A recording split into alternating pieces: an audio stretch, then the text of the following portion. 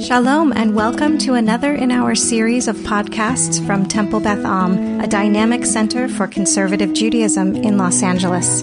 This is a recording of a Shabbat sermon by TBA rabbinic intern Cheva Lerman. 20 years and a month ago, I was ready. I stood on the beam of Congregation Beth Am in Los Altos Hills, where I grew up, about 400 miles north of here.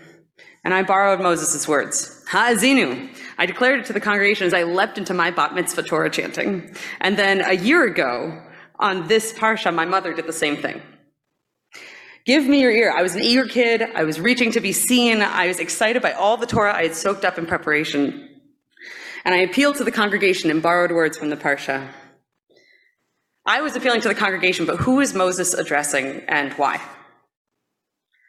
The simplest, most explicit answer is that Moses' ha'azinu is directed at the heavens, because it says, ha'azinu hashamayim va'adabera. Give ear, O heavens, and I will speak. Contextually, of course, he's also speaking to a congregation, like I was. But in this case, the congregation of the Israelites standing before him, as he begins to conclude his Mishnah Torah, his instructions for Israel after he's gone. But even as he speaks to them, his thoughts are further down the road. Because at the end of the parsha, it says, Vayomer alehem simu levavchem lechol advarim asher anochi me'id bechem hayom asher tatzavum et benechem lishmor la'asot et kol divrei haTorah hazot. He said to them, take to heart all the words with which I have warned you this day. Command them to your children, that they may observe, that they may do all the terms of this teaching. Which teaching? This Torah, Divrei HaTorah Hazot.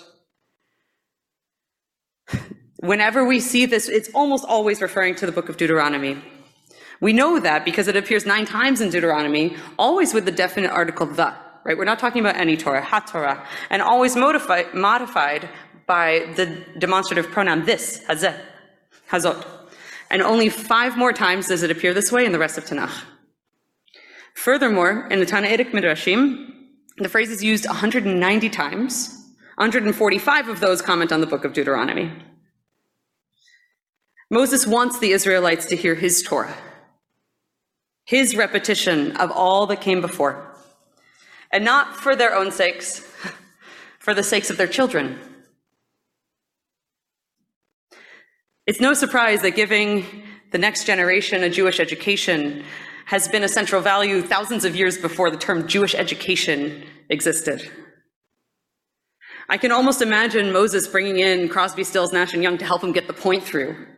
You who are on the road must have a code that you can live by. Wandering Israelites needing a code, needing the halakha to find their way. But I think we often leave it there. We miss the next part of the song.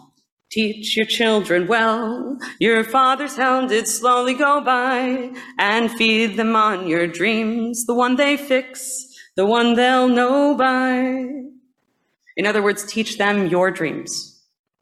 Teach them the things by which they'll know you, your inner self. I think here we often miss the mark. We hope and expect that all the conversations, all the experiences we have together will be enough for what we want those who we love to always remember about us. But remember, one of the primary images of the Yemim Noraim, the book of life in which we're written and sealed.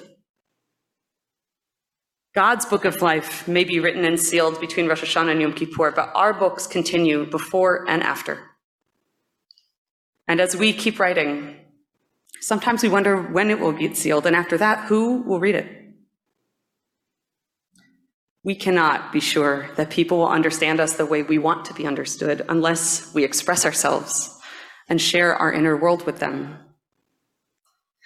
I'd like to suggest that we follow Moses' example in doing so, if perhaps a little more succinctly than he did. I'm suggesting a literal act of writing. There's something called the forever letter, also known as an ethical will.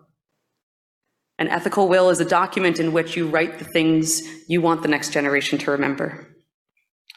Though Moses set an excellent precedent, the practice really expanded among Jews in the Middle Ages when ethics became a field of Jewish thought. They gave instructions, suggestions, admonishments, forgiveness, whatever parents felt like would be meaningful for them and for their children. Be careful to visit the sick, for sympathy lightens pain, wrote Rabbi Eliezer the Great of the 11th century. Hannah Senesh wrote in hers, "We have need of one thing, people who are brave and without prejudices." Sam Levinson, the humorist of 1960s and 70s, wrote, "I leave you my unpaid debts. They are my greatest assets. Everything I own, I owe. To America, I owe a debt for the opportunity it gave to me to be free and to be me. To my parents, I owe America. They gave it to me, and I leave it to you. Take good care of it." Ultimately, he concludes, "I leave you not everything I never had, but everything I had in my lifetime. A good family, respect for learning, compassion for others, and some four-letter words for all occasions. Words like help, give, care, feel, and love." Rabbi Ilana Zayman, a leading writer on this topic, wrote a book titled The Forever Letter, a term she uses instead of ethical wills because she teaches that anyone can write one. You don't need to pair it with a last will and testament. She did a workshop once in which one of her students came, and he was in his 20s, much not the age of her typical student. But the next day, his mother approached her and said, "I've just received the most beautiful letter I've ever received in my life." The most important thing is that you have values and stories to communicate, and to someone you want to hear it and to keep it. What family stories matter most?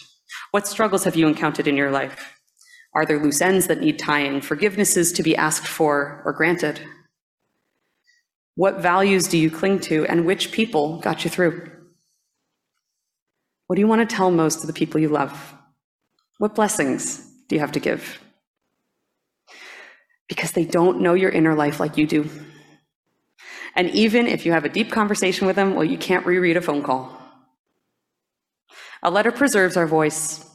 It also requires us to focus our thoughts, to be intentional in our words. It preserves our legacies in our own terms, and it preserves our lives while we live them. You may not think of yourself as Moses, but you have your own Torah. And to the ones that love us, that's all that matters.